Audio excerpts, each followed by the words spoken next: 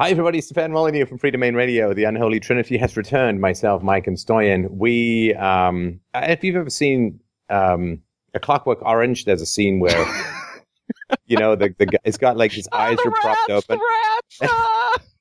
No, I think that's 1984.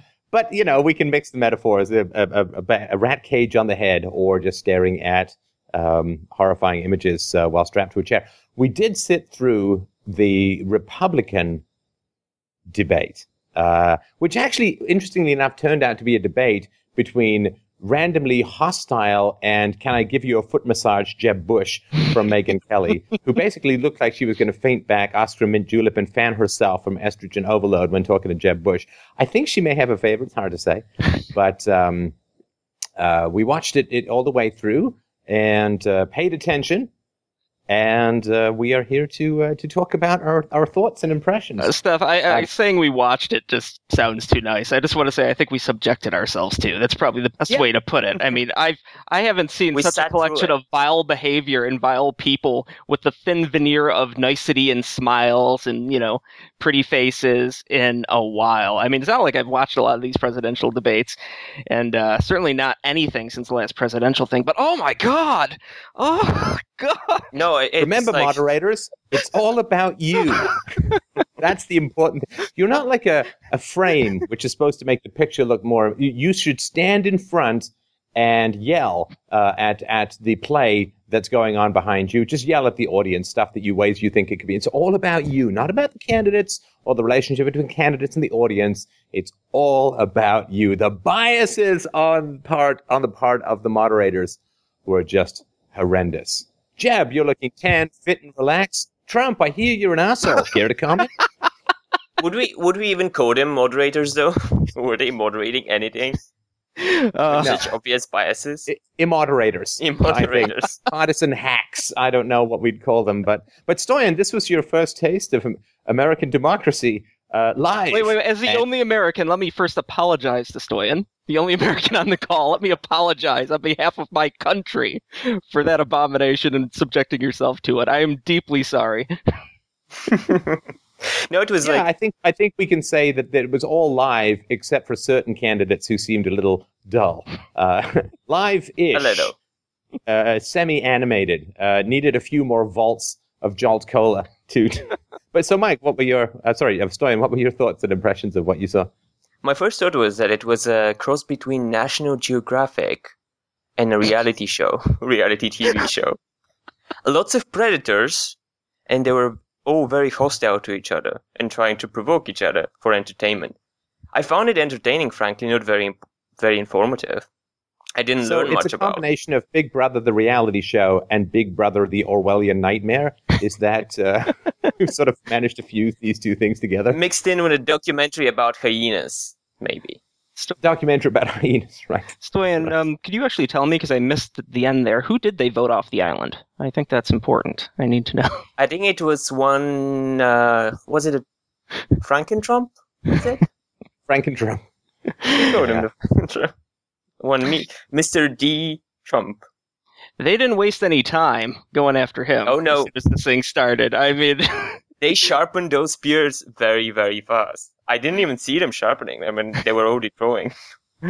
Just to start with, okay, just for those who don't know, and you can watch the play-by-play, I guess it's going to be somewhere on YouTube. But at the very beginning, before we begin, they said, Mike, perhaps you can parse that out for us. What did they ask all of the candidates, but really only one? It's like, all right, well, we know you don't like the questions where everyone on stage either raises their hand or doesn't raise their hand because, that's pretty much a gotcha question. We're playing the gotcha game from the start. But they're like, we're just going to do one, because we hate Donald Trump and want to figure out a way to make him look bad. So I think the question was, who hates the Republican Party and wants them to lose? It was slightly more nuanced. Who can guarantee that they'll stand behind whoever gets the nomination and not run as a third-party candidate? This is a question that only conceivably applies to Donald Trump. That he's been asked ad nauseum in the press for the last 3-4 weeks, ever since his poll numbers went up, and he has answered the exact same way every time. It's not like his answer is a mystery. I'm in it to win it.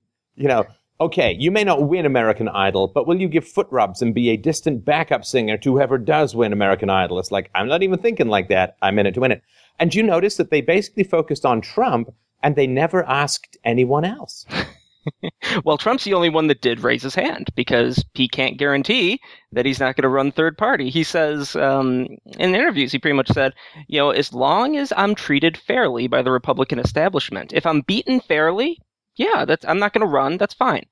But if I'm treated poorly, well, like he was tonight in many ways, I'm not closing the door on anything.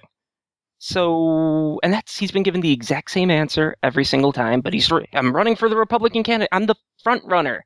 And yet at the same time, you're asking me this question. It's like, I think there's a term for what they did in the beginning, and it's called poisoning the well. But in this particular case, it was poisoning the entire lake. And if he has said in the past that he will run against them if they treat him poorly, that was a very, very bad move. Well, it's hard to look at this thing and say that he was treated fairly. I mean, whether you like Donald Trump or not, I mean, it was a witch hunt from the beginning. And the Donald was the scalp everyone was looking to collect. Yeah, I mean, Megyn Kelly was like this weird Barbie animatronic venom-spitting anti-Trump succubus from hell. I mean, holy crap. I mean, the bedroom eyes she shot at the other candidates, and then she swivels around, like her head actually would rotate all the way around a la Poltergeist. She sort of swivels around, and these china blue eyes focus in this cold, you'll never get near my eggs from here. And man alive. I mean, it's such a nasty trick to have the attractive woman seem to reject someone. It just programs everyone to be like, oh, the attractive women don't like Donald Trump. Trump so got as a dumped live on the debate. Can you believe that? Oh, man. That was unbelievably partisan. And look, I have a weird soft spot for Fox. I'll be honest. I mean, just because it is wall-to-wall liberal. And there's a couple of places like Fox and Drudge and other places where you can go and get some different viewpoints. And I like to sort of round out my liberal quiche with a little bit of Fox on the side. But, oh, man, I had this weird thought, and probably is completely nonsense, but I had this weird thought that this unbelievably anti-Trump partisan nature of what the Fox moderators were up to, they actually started arguing with Trump. And they misquoted him, right? The most cliched misquote is like, Trump said, all illegal immigrants are rapists. And that's just like, oh, maybe we've had this 6 million times where we make a generalization and everybody says, I know of an exception. Yes, we get it. You have chilly room temperature IQ, and you need to go sit at the fucking children's table. We get it. But this, where they just went in gunning for him, I thought, are they trying to underdog this guy? Like, are they trying to make this like the sports movie? Oh, they succeeded. You'll never make it into baseball, Jimmy. You've only got one arm, and that one has a lobster claw at the end of it. Your lobster claw arm wins the pennant, because he can not only catch, but take off the pitcher's arm with a hug. Now we need a training montage. Donald Trump running up some stairs. A lot of combing. But I just thought, like, are they trying to underdog this guy? And then I thought, no, that's too subtle. They just, why do they hate this guy so much? I can't, I mean, is it just because he's like not controllable? Is it because are they afraid he's like the loud uncle that makes the family look bad at church? I mean, what is the hatred going on? Well, I mean, the establishment doesn't like him because he's the only one that's not essentially guaranteed to play by the rules. He's not receiving large campaign contributions from everyone under the sun. I think the Koch brothers essentially wouldn't let him attend or didn't invite him to this massive fundraising deal that went down not too long ago. Like he's on the outs with all the money Republican people. And, the people that like the status quo and like the way that the game is currently rigged, they don't want anyone tipping over their checkerboard. And he's literally the only candidate that seems vaguely interested or able to potentially kick over that checkerboard. Because everyone else is taking money from these people. They do get, though, like, do they understand that they are radically insulting and alienating their audience? But Steph, you see, attacking Donald Trump, mischaracterizing him, painting him in a negative light has worked so well to destroy his popularity over the course of the last month that, I mean, does Megyn Kelly understand that Donald Trump was working the media like a magician works a deck of cards before she was even conceived. Like this is like the Karate Kid goes up against, some other guy, and then they just call in an airstrike. And it's like, I don't care if you're standing on a pole doing that weird flippy kick, you're still going up in smoke. I just like Donald Trump is the guy, he handles the media with ease, and Megyn Kelly taking him on. I mean, I looked at some comments on conservative websites, and they hated her for that. Oh, I mean, I'm curious to see what happens with the ratings to her show, because there's a large segment of people that really like Donald Trump. And I assume a segment of that population were the viewers of her show. And I don't know, you can't walk away from this with any respect for her if you are aware of, what was being done there. I mean, this was not some type of non-biased, simple, let's ask a question and get an answer. We need an informed electorate. Let's figure out what this position is. No, they just hatch a job right from the start. And we didn't even get to the second thing yet. Not even a subtle thing. Okay, what was the second? Well, the second one is she asked Trump, she ran through a list of things that he's either said on Twitter or said on The Apprentice or said, in his, 30 I've got a quote. years. Oh, you got it? I've actually got, you want it? Yeah, go ahead, read it. Okay, Kelly says, I have to give that steel-eyed Valkyrie from hell look, right? Mr. Trump, one of the things people love about you is you speak your mind and you don't use a politician's filter. See, politician's filter is a very interesting phrase because it sounds like he's got Tourette's. He's got Truthettes. Like somebody pokes you with a needle and you yell swear words in front of old church ladies. You stick a camera in front of Donald Trump, and he just says, Mexicans are evil. That's he's the deranged old grandpa. You have no filter. Something is missing in your near-frontal cortex. You simply feel and speak like some retarded person. So a politician's filter. However, that is not without its downsides, in particular when it comes to women. Da, da, da. Right, so now he's like not only betraying the Republican cause, but he's mean to women. So you have an attractive woman showing her offense and rejection of him while claiming that he's hostile towards women, which programs all the white knights to rush to her aid and to dislike Trump. It's very, very manipulative, sexually and reproductively, evolutionarily very dishonest and manipulative. Of course, we've never seen that before in any context. Never. Right? And it says, you've called women you don't like fat pigs, dogs, slobs, and disgusting animals. Right. Right. Okay. So this is her big. This is a presidential debate about major policy issues, things that affect the country, and she's like, "You said something mean on Twitter. Mean things to women." Your Twitter account has several disparaging comments about women's looks. I'm a little concerned that now Twitter is a thing in presidential politics. What did you tweet 15 years ago? I'm just imagining the debates of the future. Your Twitter account has several disparaging comments about women's looks. Megyn Kelly apparently wildly offended that someone could be judged by her looks. Tell me, is she like a formaldehyde skull covered almost entirely in lacquer? Because, like, her makeup, is that, like, applied with a water cannon or a spatula? Or is it, like, dropped from space? Does she just actually find, like, makeup counters and dive into them and roll around till everything adheres to her and she emerges out? Perfect hair, which just, I'd love to see Megyn Kelly in a windstorm.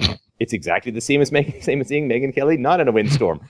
And it's that stuff just tattooed, like, flawless complexion, perfect skin, perfect hair, dyed, styled. It's like, I can't believe you judge women by their looks. Yeah, Megyn, because you got the job because of your brain. I'm not saying she's dumb. Sure, she's very smart.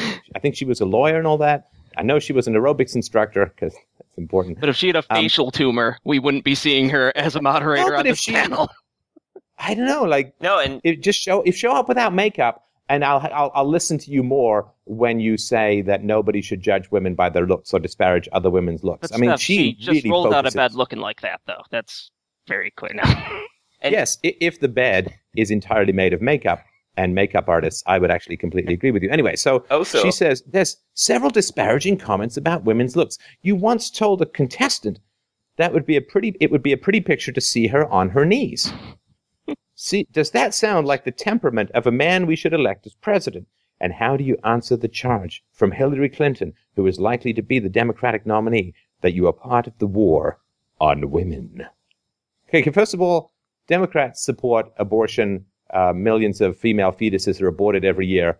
Somehow, though, what's negative to women and their lives is Donald Trump's Twitter account. I mean, Jesus, God almighty. Jesus, there's something God very almighty. important that she conveniently omitted. She didn't say some women. She said women. As in women as a whole. What if he was talking about particular women? Maybe it was true for them. Well, that's what Trump did. He immediately came out and said Rosie O'Donnell. That was in reference to Rosie O'Donnell, and like the crowd just roared. She's in the background. You can hear on her mic going, "No, it's not just that. It's not just that." Oh no! For the record, Mr. Trump, it's not just Rosie O'Donnell. There are other fat pigs out there. It's like, oh my God. The first part was her. The second part was was me. It amazes me though. I mean, like, yes, I get it. Trump's on stage, and he was on The Apprentice for all these years, and this is a reality show, and he's on stage because of his success and his reality show and his business experience, and that's all kind of tied into the Donald Trump package. But I mean, it's a reality show. You're saying, for those that don't know, reality shows, there's a whole lot of scripted nonsense that goes on with reality shows to make them interesting. I think Penn Jillette's actually talked about this quite a bit. The moment that somebody, I'm sorry to interrupt, Mike, but the moment, and I know this because I get quoted out of context all the time, right? So the moment that somebody has a snippet, then I have big question. Absolutely no interest in anything else that they say. Yeah. I don't know in what context he said it would be a pretty picture if the woman was on her knees. I have no idea. It could have been like, well, you're so high and mighty, it would be a pretty picture if you were on your knees cleaning up something once in a while, but you could have said to anyone. Like, I have no idea what the context is, and therefore I simply don't care what the person is saying. Right. The fact that he called a woman a fat pig, I think Donald Trump's answer is like, we're all at a grown-up table, to paraphrase. We've got more important things to do than worry about political correctness right now. Yeah. And I just thought, I don't know, just ridiculous. And again, have none of these other candidates ever said anything that's questionable in any way, shape, or form? No, but it's only Donald Trump who must be targeted in this way. I really think it's going to backfire. I think that the media is flexing its muscles to try and bring this man down, and they are going to lose out. I think that Fox News is going to lose out. I think they came across horrendously in this so-called debate. I think that the preening and the I, me, I attention-seeking by the moderators at the beginning was horrendous. I think that the obvious vicious biases that they showed throughout the entire debate renders them non-credible. The people in America really like Donald Trump. And when you really like someone, seeing ridiculous, petty, stupid attacks. If they worked, we wouldn't be having this conversation. The show would have gone the way of the dodo years ago. It doesn't work. It tends to strengthen whoever you hate. Well, and they have some strong empirical evidence of that in the last month with Trump's poll numbers, yet they decided to take a swing. And I guess we'll find out tomorrow and the days ahead what the fallout is. But you could have created a massive underdog and people that are going, man, they treated that guy terribly. And he might be at 60% tomorrow. I don't know. Or maybe this will have a negative effect. I have no idea. But if I had to bet, I'm not imagining this is going to erode his support. No. Now, let's turn to Jeb Bush. Well, let me just say this real quick, Steph. My original point was, he says something on The Apprentice. And, I get it. It's something he said. This is an entertainment show. It's not like he's on the floor of the Senate saying something like that. To me, I take it with a bit more seriousness if it's in that context. He's essentially doing a reality show. In a way, he's doing a movie playing himself. And he made a snarky comment. So it's like, I don't know, did they go through Ronald Reagan's acting movies and say, you shot an Indian? We cannot elect you as president. I mean, to me, it's the equivalent in some ways. And I get it's a little different, but I mean, come on, for Pete's sakes. Anyone that's been in the public eye for that length of time on TV. I mean, if you take the sheer number of man hours that Donald Trump has been on national television over the course of his entire, public career, Oh, my God. I mean, you could find him saying just about anything at this point, I gotta think. Well, not to mention, he's been deposed, and the New York Times had where he was deposed in court and tried to spring something from that. They brought up divorce papers from his wife, Ivana, from the 90s, and brought up stuff from that. I mean, it is... I really, again, I think that the media overestimates, because they've been kowtowed to by so many politicians. I really think the media is overestimating how much effect they're going to be able to have. I think the media is kind of like Peter Keating at this point, or actually Gail Wynand at this point in The Fountainhead, where he tries to sway public opinion and it just doesn't work because he thought he was a leader, but he's in fact only a follower. So yeah, I'm going to follow this, but my prediction is that it's not going to harm his standing. In fact, I think it's going to strengthen him. The media they don't understand just how much people mistrust and dislike them. I mean, the media ratings of trust, I think, are in the 15 to 18% rate. I mean, it's really, really low. Yeah. And when the media turn on someone, everyone knows that the media is not reporting on immigrant crime. Everybody knows that the media is not reporting on minority crime. And the degree to which people trust the media, I think that they're overplaying their hand here. Well, we'll see, of course, as time goes forward. Yeah. Jeb Bush. I think he missed his calling. I mean, Jeb Bush would be a perfect open daylight smash and grab criminal. The reason being, like, he could be the most vicious, in your face criminal because there's simply no way you'd be able to remember him. No, like they'd put you in front of a lineup, right? And there'd be a pasty-faced guy with a weird haircut and a half a double chin. There'd be a pile of tapioca. There'd be a half-deflated Michelin Man, and he'd be like, I don't know, some guy. I looked at his face for like 30 seconds straight. He walked off, and I just remember a blob. He looked like one of those kid extras in Pink Floyd's The Wall. He did appear to be melting during the actual debate. It was kind of concerning. Yeah. And my favorite, horrifying, like, tells you everything you need to know about this guy was Jeb Bush saying, you don't have to tell me about veterans dying and the agony and the pain it causes families. You don't have to tell me about that. And I thought, wait a minute. I mean, his dad was a fighter pilot in World War II, but is still alive. Bush was like an Air Force guardsman in Texas or something. He's still alive. Like, is there some Bush who died in a war that I'm not? Because he knows what these families are going through. He knows how horrifying it is. And do you remember why he said that he knew all of this? That escapes me because he is very forgettable, as you mentioned. Because you see, he phoned the people to whom it happened. Oh. You see, he picked up the phone and he said, damn, bad, man. That's terrible. I'm so sorry. So he knows exactly what's been going on because, you see, he's made the phone calls. He even dialed himself. Steph, can you believe it? No, he probably not. I doubt that because he's so nondescript that the phone is like, I don't know, am I being tickled? Somebody push my button? I don't know. He apparently lost like an absurd amount of weight, like 40, 50 pounds just recently in preparation for this. Yeah, he lost it. Weight. I wonder if that's where his charisma was. The 40 pounds he lost. Yeah, don't sweat him. Sweat out your charisma. I am now a skeletal shadow of my former self. Well, he there was a later question about immigration, and he's just like, just this week I devised my policy, and it's like, good God, Jeb. Everyone's known that you were going to run for like 4 years at this point, since the last election cycle. It's like, well, Jeb Bush is going to run. Of course he's going to run. It's been set up for a long, long, long time. And it's like, I just came up with my policy this week. It's like, boy, glad you didn't waste any time there, Jeb. Good God. Well, obviously he had other things to do. Like learn how to... No, he learns how to blend into like a wide variety of different fabrics. So like he stands in front of them and just... vanishes. So that's not easy. That's not easy to do. It's like it's a chameleon with like tartans and old Volkswagen seat covers and stuff like that.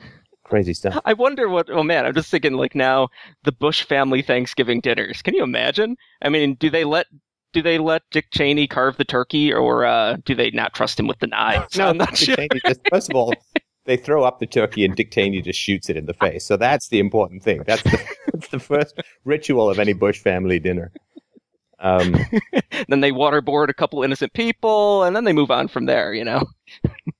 And I also wanted to mention, too, like Ben Carson, there's some, you know, and I can say this with some authority, there's such a thing as being a little bit too much the voice of reason.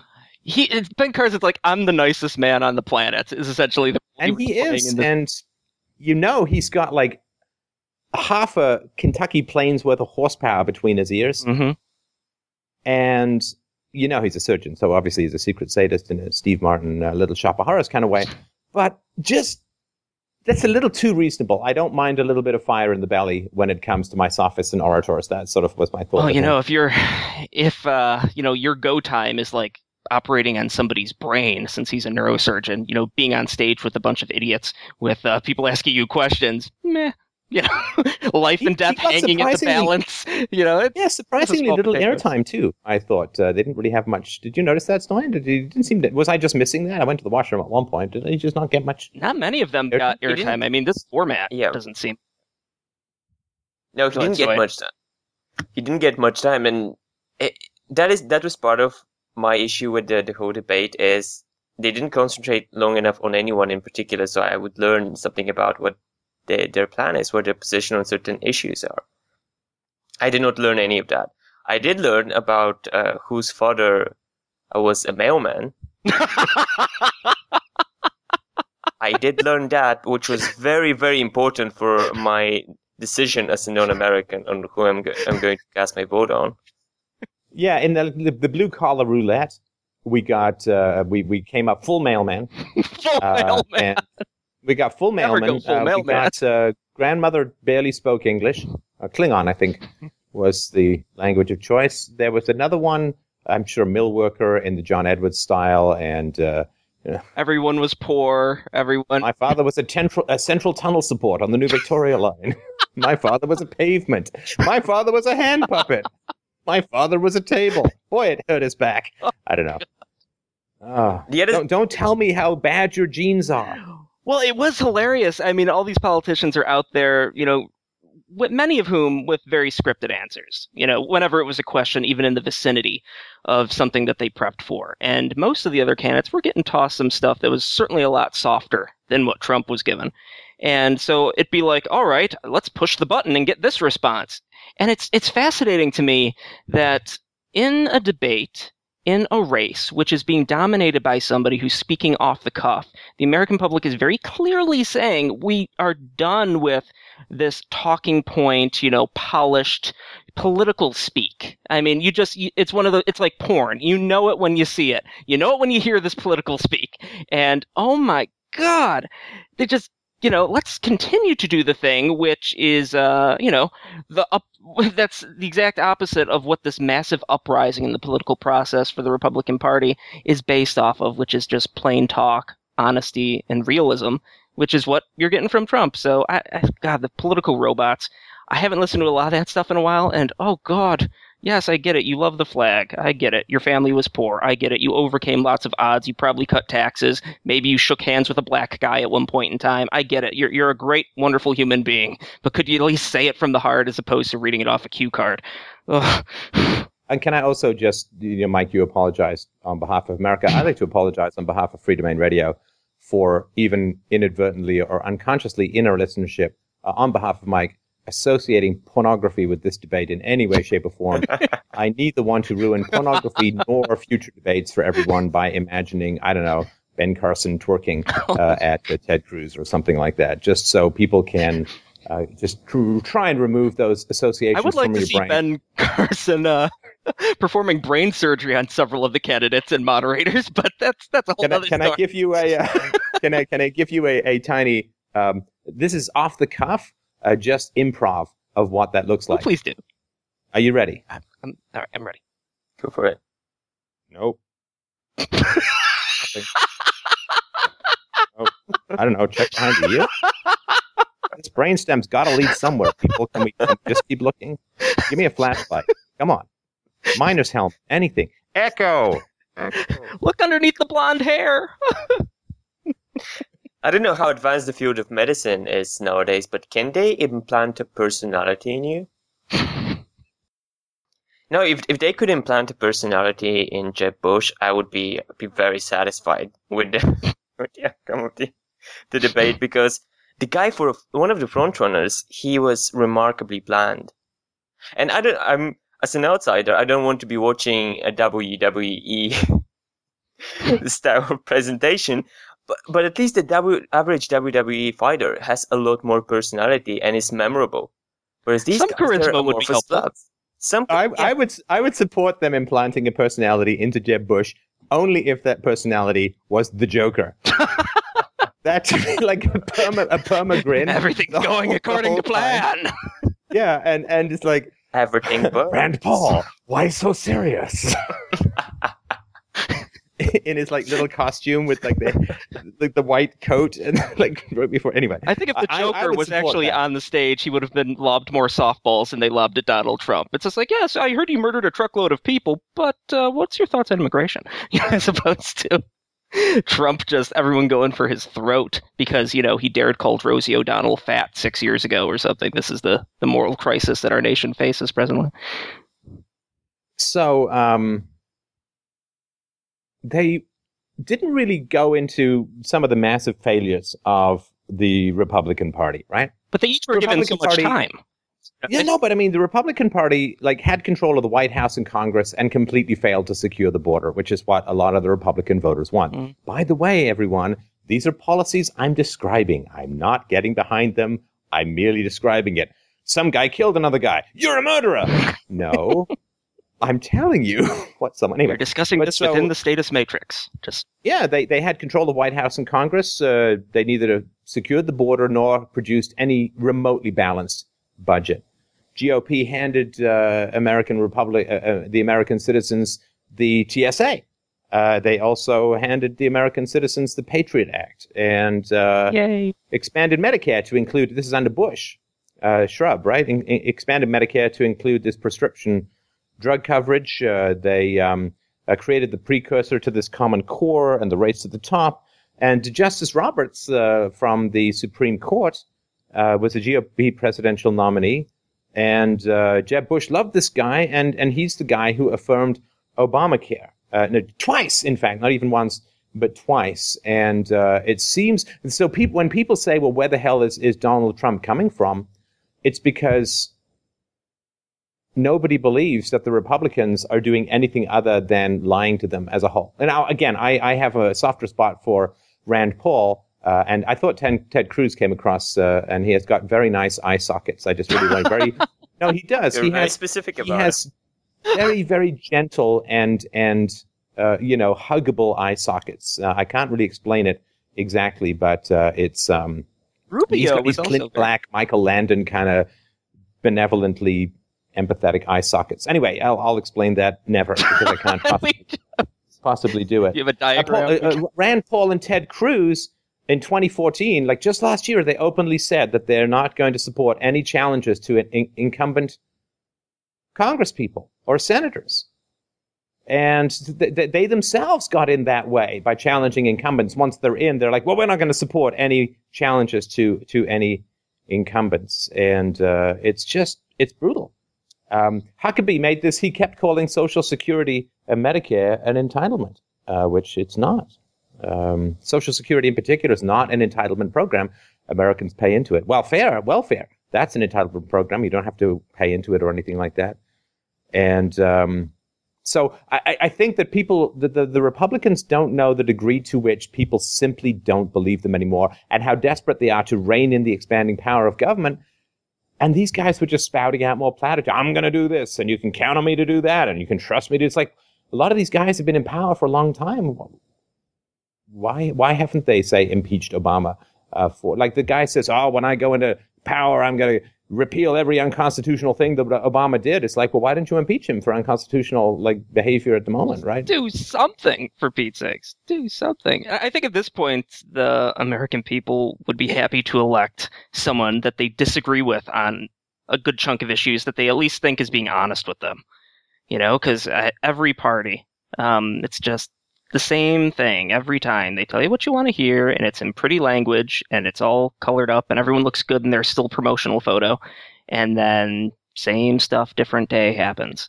More government power, more of your money going in someone else's pocket, and the average American losing. So basically you're saying that the American voter is now in a hate-sex relationship with Washington. That's like, I hate you so much.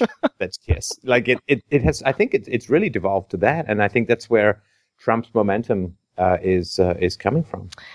Yeah. There was one thing I was trying to figure out while watching the debate is I was very, very curious about this because as soon as I saw how it began, I knew that they hate Mr. Trump. And the hate may be a strong word, but despise even, I would say. Especially the moderators. And to me, it was like the interesting question then became, all right, how is he different from the rest of them? Like, what is that one radical position that he holds that no one else does?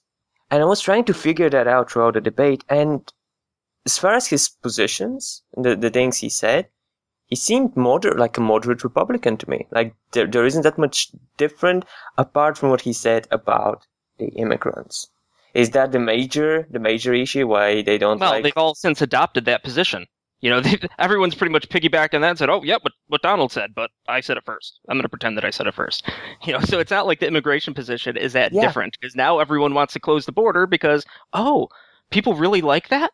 That's a popular position? Okay, let's do that. Yeah, let's do that. Good dog. And and even that is not strong enough of a difference between him and the others.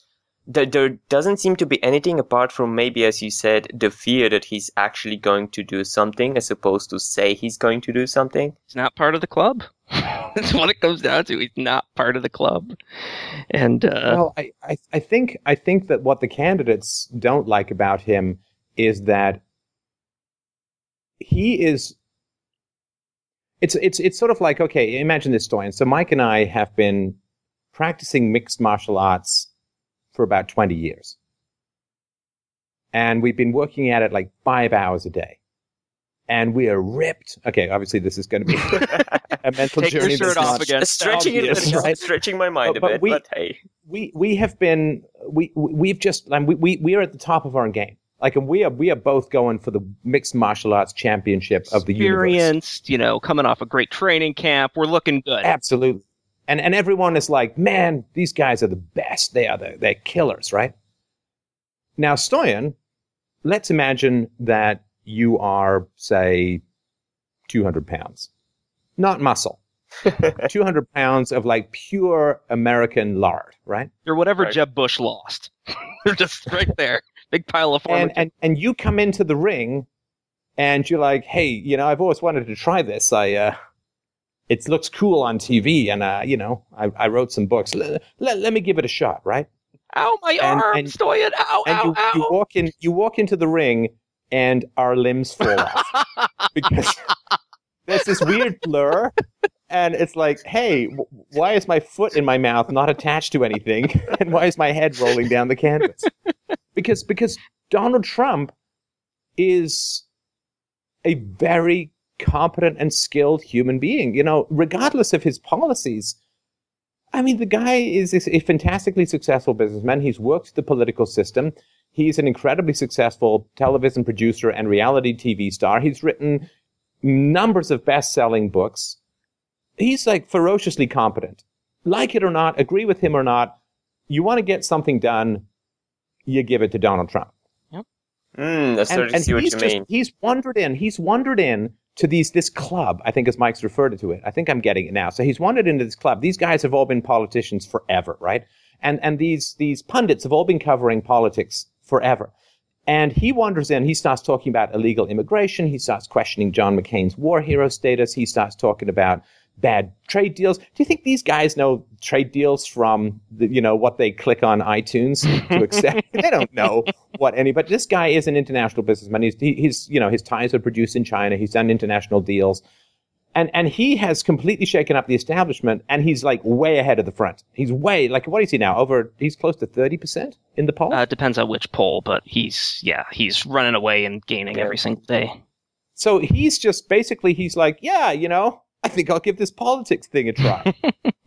And these guys are getting their asses wiped. They're getting their asses kicked by this guy up and down, and he's not even breaking a sweat.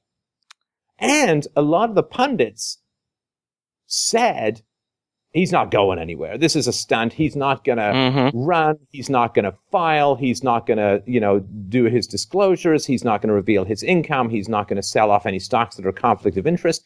And they all thought he was just drumming up sort of marketing, publicity, and media attention for the next season of The Apprentice. And then when he refused to go and do The Apprentice, NBC turned on him, of course, right? Because The Apprentice is such a moneymaker for him, and they've tried spinning it off to about Martha Stewart, and other people have tried. It doesn't work, right? So this guy is like accidentally the greatest politician. That's almost an insult. That has been around, I would argue, since about Ronald Reagan, who also, he was governor of California first, but he came out of the movie industry. He was head of the Screen Actors Guild, Ronald Reagan, and so on. But these guys are like, I've been doing this for 20 years. This Trump guy wanders in and is completely kicking everyone's ass and showing us how it should be done. Yeah. Everyone's like, ooh, I don't want to talk about illegal immigration. I got to talk a racist. He's like, illegal immigration, let's talk about it. And he's like surging in the polls. So these guys are clueless about what they've been trying to do. They've been doing this political stuff for 20 years, and they're clueless about what the public wants and how it works. And the pundits are clueless about what the public wants and how it works. And they're clueless about Donald Trump's ambition and focus. And so I think they're all kind of revealed as incompetent. Well, it comes down to either... Let me just finish this one point, Stoy, but it comes down to either they're incompetent for the reasons you just mentioned, or, well, we don't talk about this stuff because it threatens people that we need to be friendly with. So either they're completely incompetent or they're evil. Corrupted evil. Well, big business loves Obamacare, which is why the Republicans don't. They only make a show of fighting it. Big business loves Obamacare because it gets medical costs off their payroll and onto the taxpayers as a whole. Insurance companies are doing great off of it. Yeah, and the big business, as Ann Coulter points out, the big business love illegal immigration because it drives down wages and it's a source of cheap labor. Why go to China when you can, whatever, right? Yep. So all of this stuff is key, and I think that Donald Trump is coming in beholden to no one, doesn't need money from anyone, doesn't need support from anyone. And I think that there's this big, cozy, big business Republican relationship that's going on. And in the same way that the Democrats are always wooing the poor and not really talking about it, the Republicans are always wooing the big business and not really talking about it. And I think he's coming in and just upsetting that whole apple cart. And everybody's existing relationships will be rendered far less valuable if Trump continues to move ahead. Yep. No, that makes a lot of sense. And at the same time, it's like these people, they run away from the free market. They run away from people like Trump, and they kiss the ring of power to gain prominence. And suddenly the most dreaded enemy, the guy who has actually achieved something on his own, comes in and threatens to steal their glory. Like, it's not just fear. I think it's also jealousy. Steal their glory and take their money, threaten their interest. Now, help me understand this, because I can't figure this one out to save my life. Whenever you see a Democratic debate, it's always like, Hillary, is your granddaughter cute? Do you like puppies, Hillary? Please tell us. Right. Whereas the Fox News is supposed to be a bit right of center. I mean, they do have liberals and all that on their payroll, but they're supposed to be kind of right of center. And this seemed like some bizarre monastic self-lacerating, self-flagellation. We're not worthy. We hate ourselves. It's like some caricature of a self-loathing Jew to watch these Republicans hate themselves to this degree. And I can't, is this some Christian thing? Like they got to do penance for breathing or something? I don't know. Because the Democrats all just lob softballs at themselves. Hey, let's get George Stephanopoulos, who was a high Clinton aide and chief of staff, to interview Hillary Clinton, wherein he will ask her how she manages to stay so youthful with an ever-piling set of cankles below her waist. And it's like, it's all soft and fuzzy puppies on the Democrat side, and the Republicans are like, so I hear you're an asshole. Care to comment? And it's like, What are you doing? What are you doing? Give them some easier questions. Or why don't you just give neutral questions and let everyone answer it and then let them debate with each other a little bit? What's with these horrible questions? Well, I'm not sure it was the third question, but it was like, mentally, it was the third one for me. Right after the Rosie O'Donnell, did you call women X, Y, and Z? They followed up and essentially asked the other candidates, explain why Donald Trump is wrong. And it's just like, wow. But it wasn't just like all of them. All of them. I've heard criticisms of you from here. It's like watching the Democrats. It's like watching a hawk go and eat a bunny. With this Republican debate, it was like watching a bird wandering into a bathroom and attacking itself in the mirror until its beak broke off. It's insane. Why are they so hostile and horrible towards their own candidates? Again, putting Fox on the right and so on, but I think that's fairly well known.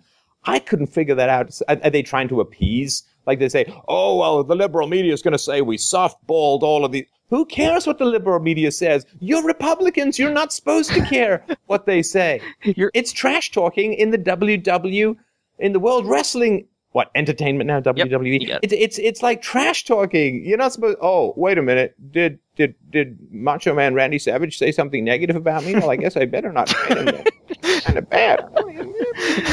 Dear God. I mean, have the liberal media literally got these children of these people hostages? I mean, just go and do what the liberal media does to their candidates and say, screw you if they're softballs. Why don't you throw a couple of hardballs at your own candidates? Oh my God, Hillary Clinton hasn't been asked a real question in how long now? For Pete's sakes. I mean, there hasn't even been a Democratic debate that's been scheduled as of yet. I think I read that October, they're talking maybe in October they'll do a debate. It's like, so Hillary Clinton's going to get a light sparring session in the debate. I miss the thoroughbred lying of the Clintons, though. I really do. No, I do. They were a sleek animal in purest form. When you get Clinton up with a half truth, I mean, it's like literally like watching somebody parse out a stop sign and turning it into a go sign. Like, it's just astounding the way that those guys could like verbally entrance the nation. And ever since, I don't know if it's Hillary Clinton, she got a brain injury, some people say, when she fell and had a concussion and couldn't testify in front of the Benghazi committee.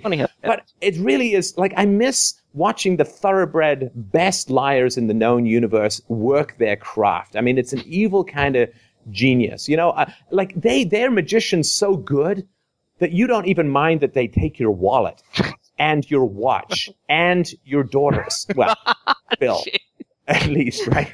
And your fetuses. Daughters? Now we just have debt. Anyway, so I miss that. Hillary Clinton has just turned into like a not good liar. Like, she's turned into this like John Lovitz character from SNL, like the bad Mr. Unreliable Liar guy.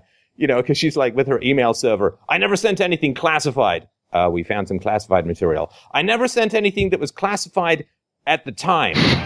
We actually found things that were classified at the time, 10% of the emails we randomly sampled. I never created and sent anything that was classified. It's like, didn't you guys used to be better at this? Try harder. If you're going to be evil, can you be like good at it? Like, don't insult my intelligence with being bad at evil. Like, see, if the joke. Okay, what's the name of a great racehorse? I'm trying to think of one. Oh God, there was a movie about Secretariat. There you go. No, this is like watching Secretariat in the morning glory with like dandelion fluffs going across the sky, charging, snorting fire out of its nose. And it's like watching a slow motion of Secretariat running full tilt into the side of a barn, watching the Clintons. It's like, you guys used to be so good at this. I miss just that unbelievably glorious, sleazy Clinton-esque lying. They were just thoroughbreds in full form. And it just... I miss it. I do. I'm nostalgic for enjoying having my pockets picked by those serpents. I just, anyway, really want to do it. That's actually her next campaign ad. Wait, no. More serpenty. Better pickpockety. With more horses running directly into barns. Now, see, Hillary, more horses running into barns. Hey, maybe that's how we can feed the poor. How about that? We won't just show it on TV. We'll bring one to your house. More glue. She's taking donations from the glue industry. I knew it. No, because like you got a Clinton on either side. You've got Hillary Clinton like pickpocketing, and then you've got Bill Clinton. It's like, hey man, shouldn't Shouldn't your hand come out of my pocket at some point? Oh, the Hillary stuff is so bad that the Democrats are actually clamoring for Joe Biden to run. I mean, like, that's like, in case of emergency, break glass, but don't break this glass. Break some other glass, not the Joe Biden glass. They're actually right, now that's in case of emergency, break glass and cut your wrists with it. Because you've got Cankles, you've got Colonel Sanders, and you've got, like, Biden head, who's just like this. Well, he's Foghorn Leghorn. That's Joe Biden is like Foghorn Leghorn from the old cartoons. I did have the. Well, I say, I'm going to say some stupid stuff and smile the whole time like I have no idea what the hell I'm saying. That's part of his charm. That's what they say. Like the fact that he says stupid stuff and makes gaffes, it's part of his charm. It's like, oh, okay, try doing that as a businessman. No, Mike. Sorry, and you were saying? Idiocy is now charming. Is that what you're saying? No, it's only charming if you lower your standards enormously, like catastrophically. Like my daughter is, she'll do a picture of a butterfly. It's great, If somebody's been studying art classes for 30 years and produces the same, it's not charming. Because you expect them to have some slightly higher standards. Anyway, I was watching. Anyway, that was a slight divergence. I really miss seeing the Clintons in their prime, where like the way they use language. You can see this like the Steve Jobsian reality distortion field come around them, and people start to float, and like pencils are floating around them, anti-gravity, you see colors changing in the wall behind them, up is down, black is white, your eyes are where your teeth are, and your teeth are where your ass is. Like the way that they were able to talk people out of reality completely. I mean, there is an alternate dimension. It's just full of Clinton brains, not God. I just, wanted to mention. Yeah, I don't think Hillary's going to be asked at a recent debate, So, your husband and women. Let's talk about that. There's not some tweets, it's the but there's some stains on dresses that we need to talk about, and some women that have some pretty frustrating claims against him. But I want to say one more thing on Joe Biden, because I had this thought as we were watching Ben Carson on the debate, and I'm just like, Ben Carson's awesome. Like, as far as a politician goes, he's a neurosurgeon, so he's actually done something. So, like, thumbs up. You get a thumbs up if you're a neurosurgeon for me. I don't care what your political views are.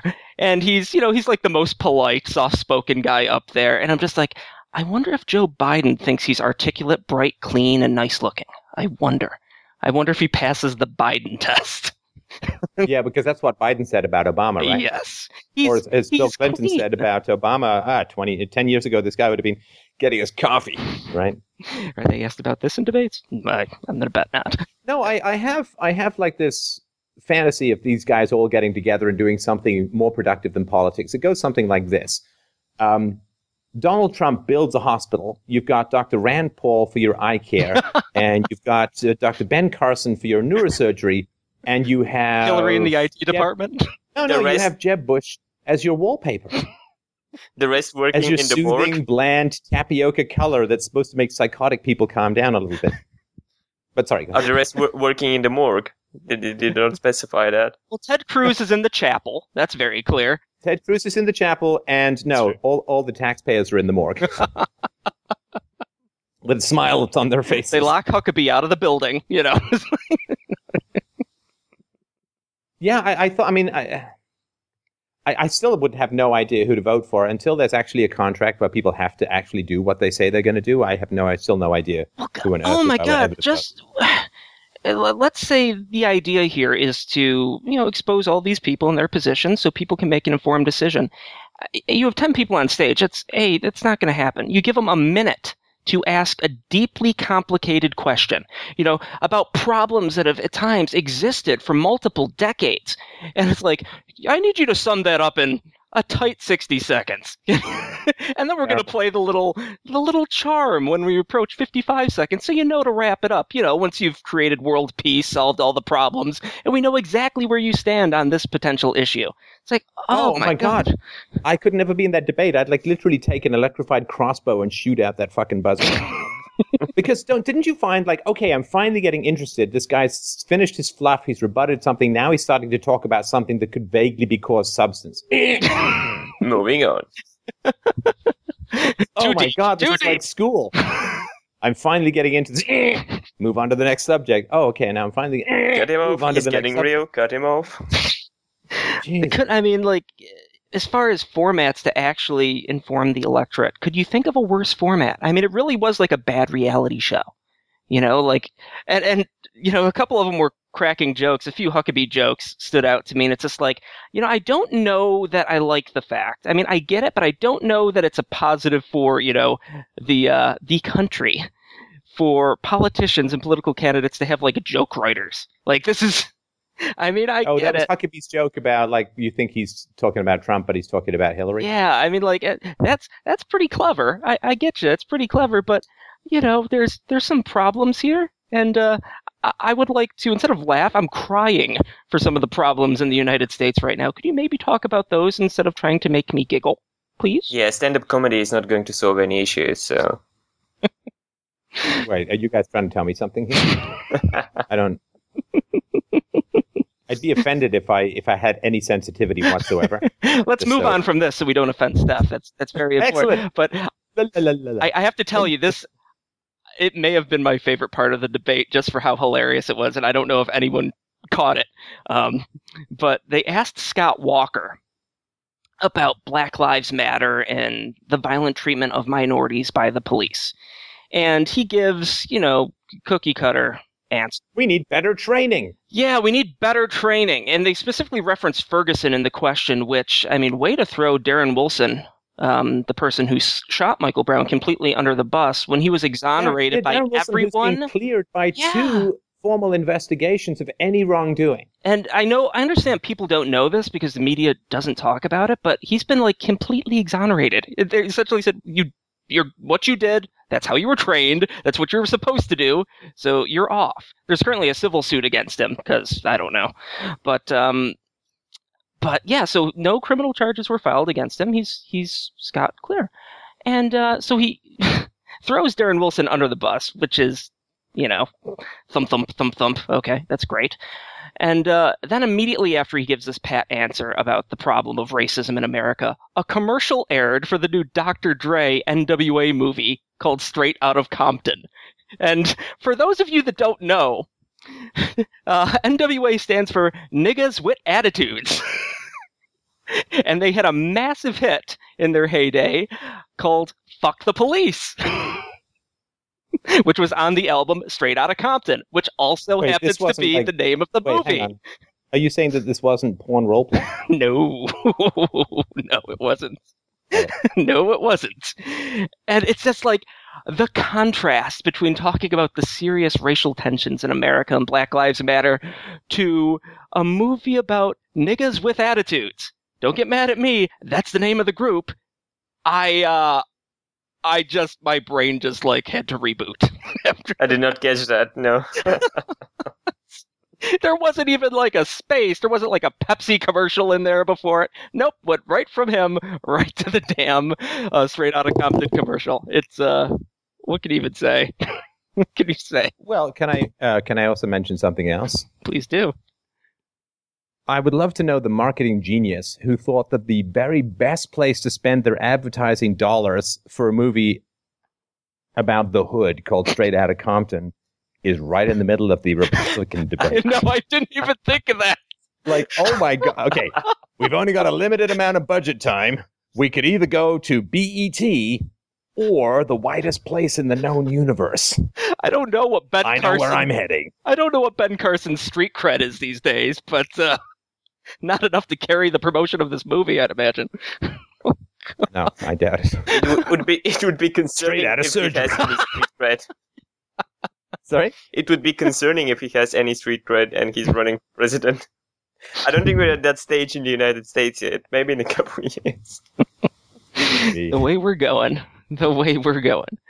But so will you watch another one? Wait, there's something else before we get to that. Sorry, go ahead. They brought up the Trump bankruptcy stuff. In like the latest thing, every one of Trump's questions was something to make him look poorly. And they brought up his the fact that several of his companies had declared bankruptcy over time, and he said, I use the law just like every other businessman used the law, and difference is that with me it's front page news and everyone talks about it for 10 years, but with all the other major companies that do this with subsidiaries and that kind of thing, they don't talk about it. And it just... Well, and you got hundreds of companies and 4 of them weren't doing well, so you cut out the cancer and saved the body. Isn't that what you're supposed to do as a businessman? That's why there are these laws to begin with. I mean, I know we don't really enforce laws in the United States when it comes to things like illegal immigration and whatnot, but if the, ignorance of the law is no excuse. Well, he used the law. If you don't like the law, don't hate the player, hate the game. I mean, that's, if you're within the status matrix, if you believe in this system, you don't hate the player, hate the game. Change the damn laws if you don't like it. But, it's just another thing for them to, you were mean to a woman at a temp agency when you were 18, oh my God. Oh my God. Well, the other thing too is that if that's all they've got on Donald Trump, it actually makes him look really good. You called someone a fat pig at some point in your life, and you declared bankruptcy because your business wasn't working out. And what you should have done is destroyed your entire business empire to save the companies that weren't performing well. You made an intelligent business move. Can you defend that for me?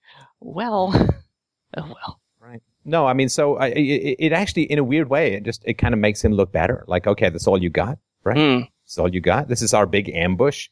Well, and they're not asking, Cruz or whatnot about his bankruptcies for Cruz. No, Ted Cruz or Chris Christie. Oh, sorry, Chris Christie is what I'm thinking of. I'm mixing my C's. But, you're not asking Chris Christie, about his bankruptcies for his failed businesses because he hasn't done anything of note in business. And the fact Trump has done stuff in business is a bit of a qualifier for me. That's nice to see. Yeah.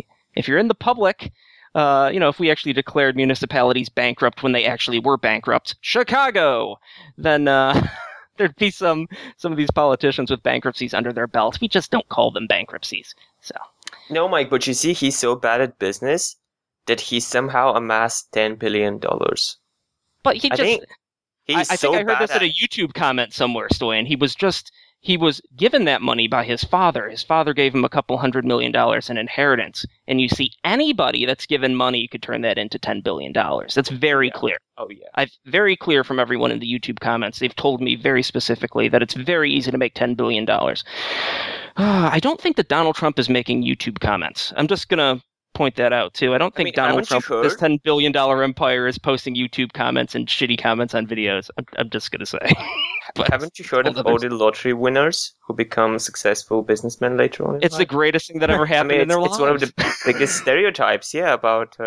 Yeah, look, the idea that Donald Trump is some kind of buffoon is just a convenient fiction for people who are failures. The guy is enormously successful, and you can hate success all you want, but it doesn't mean that he's going to wake up in the morning and say, oh, well, people think I'm a buffoon, so I'm not going to get out of bed. I mean, he just laughs at people like that. And I get that sort of mentality. It's the Donning-Kruger effect, and it's this fantasy that, oh, the only reason I'm not successful is because people didn't give me, hundreds of millions of dollars and so on. And it's ridiculous. The guy could have just sat on a beach his whole life, but he didn't. Yeah. And people have tried to replicate his success and failed. And, people talk about this bankruptcy stuff like it's somehow some negative. Business people who never declare bankruptcy they're not taking on any risks. Yep. Oh, exactly. I mean, Boeing is not to declare bankruptcy because they got the military-industrial complex to keep them fat and tidy, right? I mean, he's working, the bankruptcy thing too. I mean, this is where Fox is so ridiculous. Because Fox, of all people, of all the media outlets that are sort of vaguely mainstream, Fox knows the most just how difficult it is to try and do business, particularly in real estate. Because of the, the government regulations and the manipulation of interest rates and the, the origin story of the housing bubble. It's not pretty. Yeah, we've got a video on this channel called House MD, which is talking about the housing bubble. We just had, a good friend Peter Schiff on to talk about that stuff. I mean, it's really hard to do business in these bubbles. It's like the tech bubble, again, was just another way of just money printing, driving bubbles, which then collapse. So then this guy has built a successful business empire in a very difficult to succeed business environment. And only 4 bankruptcies out of, the thousands and thousands of people that he employs and I imagine at this point, hundreds of different business ventures he's been involved in, including those he's done directly and those he's licensed. You have 4 bankruptcies. I mean, that's incredible. Plus, the guy went to the Wharton School of Business and was a very good student, and that's one of the hardest schools to get into. I mean, the guy is smart. And, so the fact that he's, I don't know, I mean, is it that he's a larger-than-life personality? Does that make all the R bunnies scatter? I mean, I don't know what it is. I mean, but give the guy his props. Gosh, I mean... Well, it annoys me, too, because, I mean, I respect hard work and competence. I don't care if I disagree with you on everything. If you're hardworking and competent, I can respect that. I can respect those qualities. And no one can say that Donald Trump hasn't worked hard. No one can say that he's not competent. And, I mean, okay, you don't like the guy's positions on everything. Okay, that's fine, but, trolling his business competence and his hard work just makes no sense to me. It's like, don't we want people that work hard? Isn't the story about the immigrants coming in about how they're all so hardworking and, just striving to make a better time for their family? And, but Donald Trump works hard and amasses an empire, and we don't respect that hard work and that competence. I don't know. Would it be better if thousands of people didn't have jobs? Yeah. No kidding, right? He's the only guy, as far as I know of. I mean, he's the only guy on that stage who's actually gone out and created jobs. And these guys are all like, I'm going to fix the economy. Wouldn't you like to be part of it? Oh, okay. One last thing I wanted to mention. That'd be a good hand-raising question. How many of you have created a job? Everyone raise your hand. No, okay, so here's I can't remember who it was that said it. It might have been, remember if you guys remember that they were talking about how to deal with ISIS, right? Mm-hmm. I assume the ancient Egyptian Lord of the Dead. But anyway, and one of them was saying, well, I went to talk to the guy who's the head of the Joint Chiefs of Staff, and he said there's no military solution. One guy. There was some guy who was saying that. It doesn't really matter who. It's the guy whose name I can never remember, who's not Jeb Bush. He's memorable in his lack of memorability. But anyway, one of the guys was going and saying, I went to the Joint Chairman of the Joint Chiefs of Staff, how to deal with ISIS. Give me your 90-day plan for dealing with ISIS, right? That just seems like the most annoying boss in the world. No, it really does. And I've had these bosses in the past, Okay, the software that you've inherited is riddled with bugs. The specification and project plan is completely incomprehensible, and we have a very hostile client who wants to pull the plug on the whole project. Now give me your 7-day turnaround plan. Okay, turn around, walk out of my office. That's my plan right now. Yeah. 90 days, like it's layaway or something, and he's on an installment plan. Because 91 days, completely unacceptable. Call now for peace in the Middle East. Available now. Day one. I mean, we used to have Churchill who'd say, we've not reached the end. I think he said this 1941 or something, we've not reached the end. This is not even the beginning of the end. It may, however, be the end of the beginning, right? Because he said, basically settle yourself in for the long haul. But no, 90 days. We got 30 seconds to answer this question and 90 days to deal with ISIS. And he went to the chairman of the Joint Chief of Staff, and the chairman of the Joint Chief of Staff said, there's no military solution. We can't beat ISIS until the people around them reject ISIS. We can't do that militarily, right? And you know what this cheese-eating politician said? I disagree. I think he's an idiot, respectfully. I think he's completely wrong and a fool. Actually, no, he's not. Because you see, if your military is telling you that a dangerous enemy cannot be defeated when it can, in fact, be defeated, you shoot them. You shoot your military leaders. That's called treason.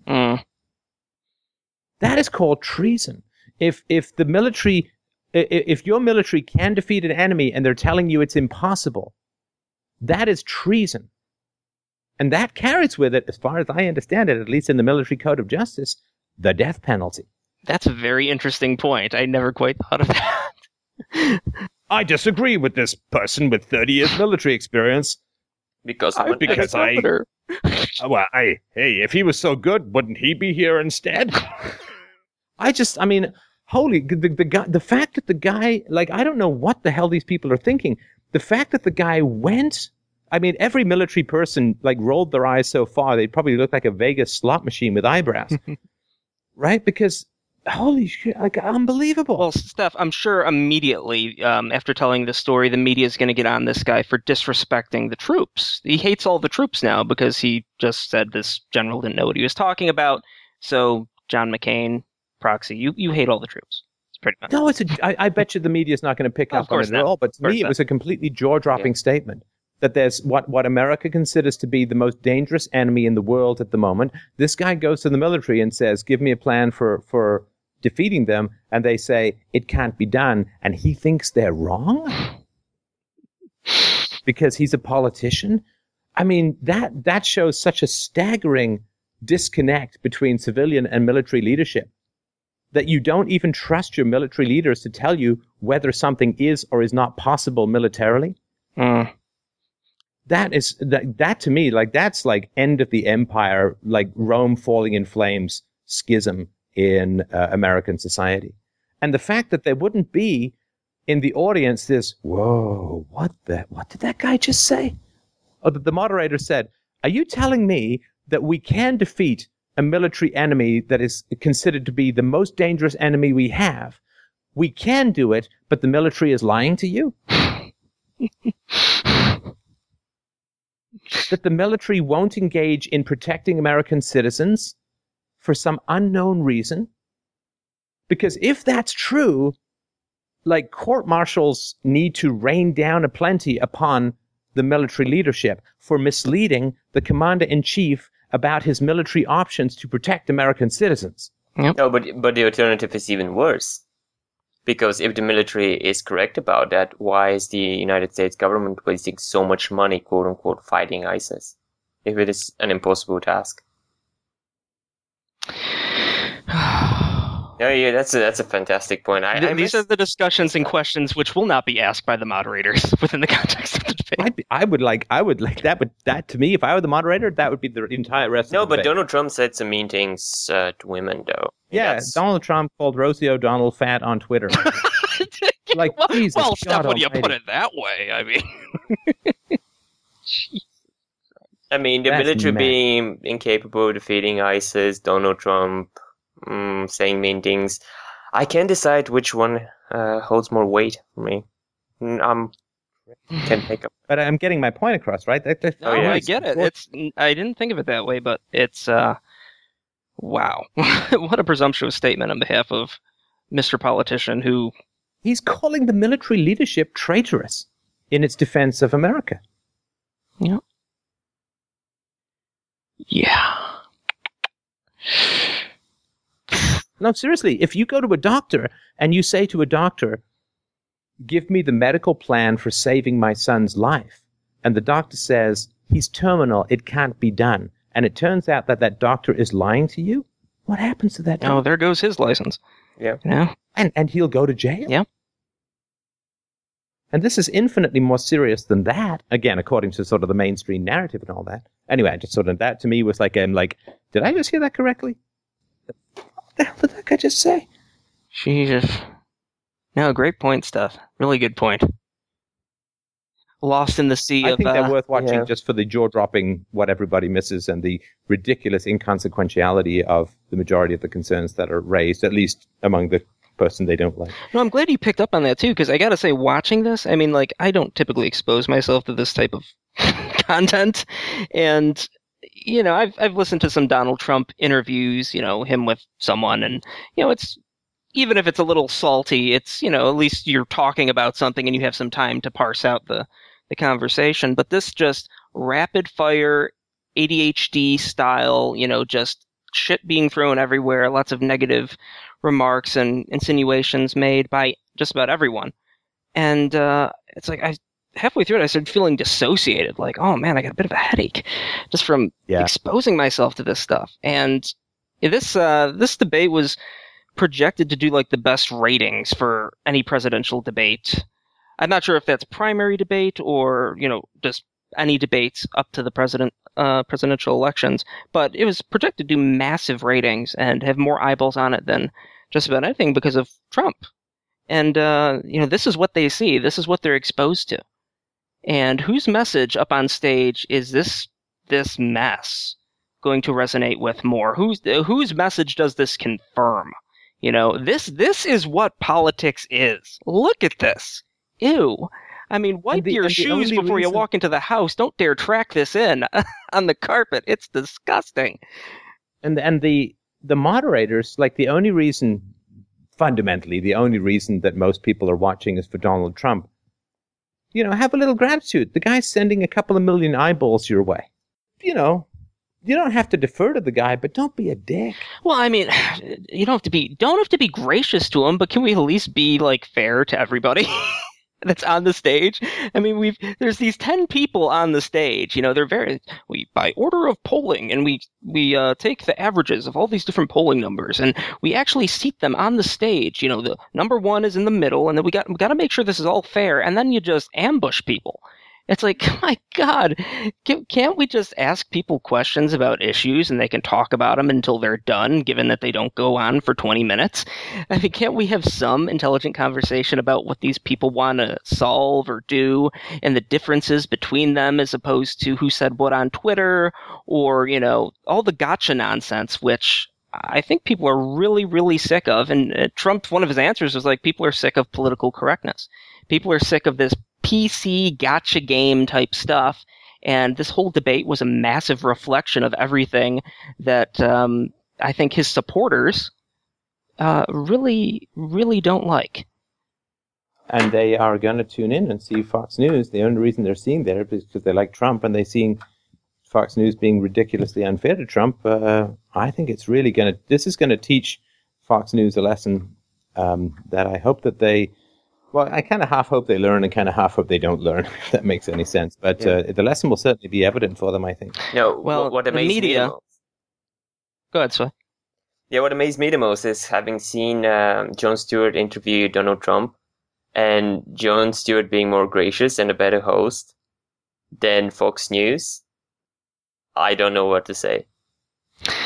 It's funny you mentioned Jon Stewart because we just put out a video on Jon Stewart, which you can check out. It's the video before this one. And I was telling Steph, Jon Stewart right now, he's disillusioned with the political establishment as it is, but still believes in the process. Jon Stewart right now could declare his candidacy, walk in the door, get the Democratic nomination for sure. No questions asked right now. With the state Hillary's in, and run for president. And it's if you really believe in this system and everything, you're in a position to do it. There's not a whole lot of people that could do that. And, if you think everyone else in there is doing a bad job and you do a better job, I don't know. If you believe in this system, shouldn't you do that? But then looking at what happened on the stage today, and it's who would willingly subject themselves to that? I mean, how desperate for attention and power do you need to be? And I'm not putting Trump in that category as far as being desperate for attention and power. I mean, I legitimately get the feeling that he wants to make some changes, whether you agree with his policies or not. I get the feeling he actually wants to make some changes, and he's taken lots of personal hits to put himself up on that stage. But I don't know, it's another feather in his cap, but it's you are willing to subject yourself to that amount of ridicule, hostility, and just ew.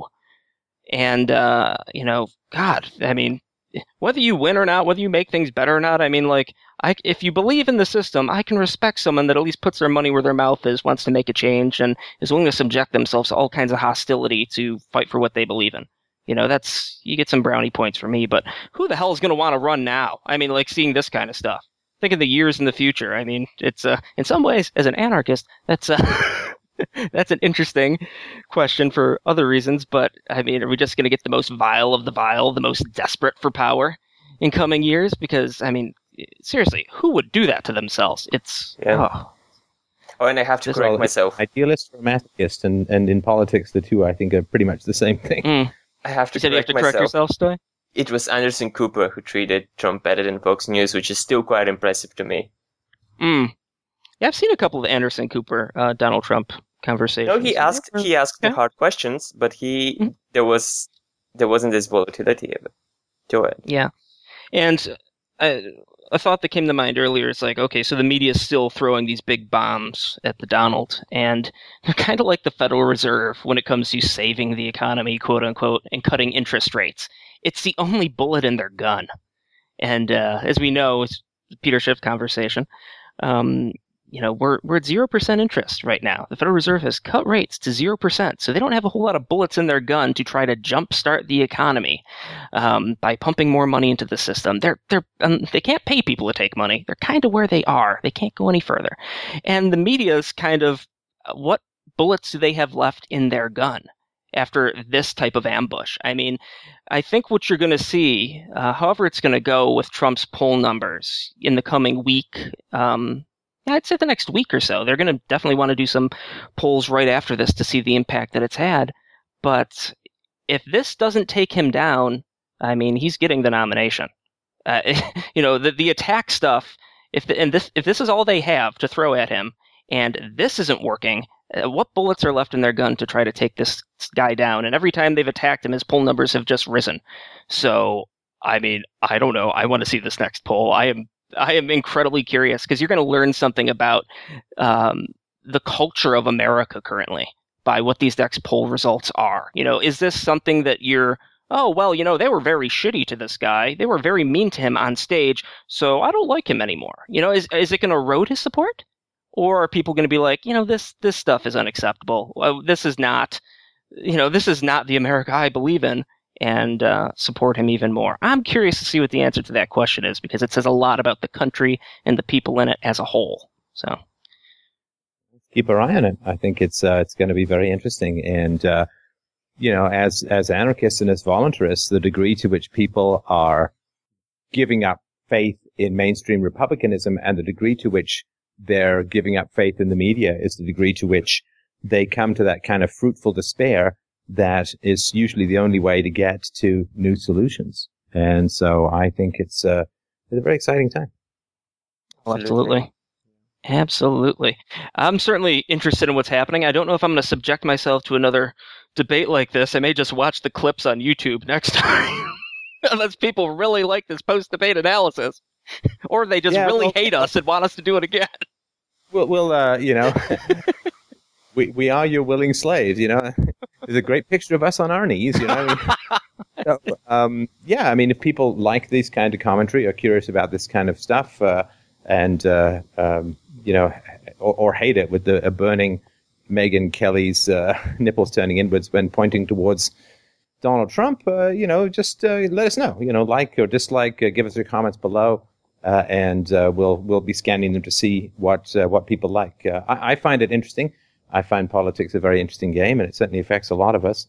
And I think it's a great way to get people into a conversation about more sensible alternatives than the current system. But let us know what you think of these kinds of commentary. And thanks, guys. It was a good experiment. I think very interesting to do.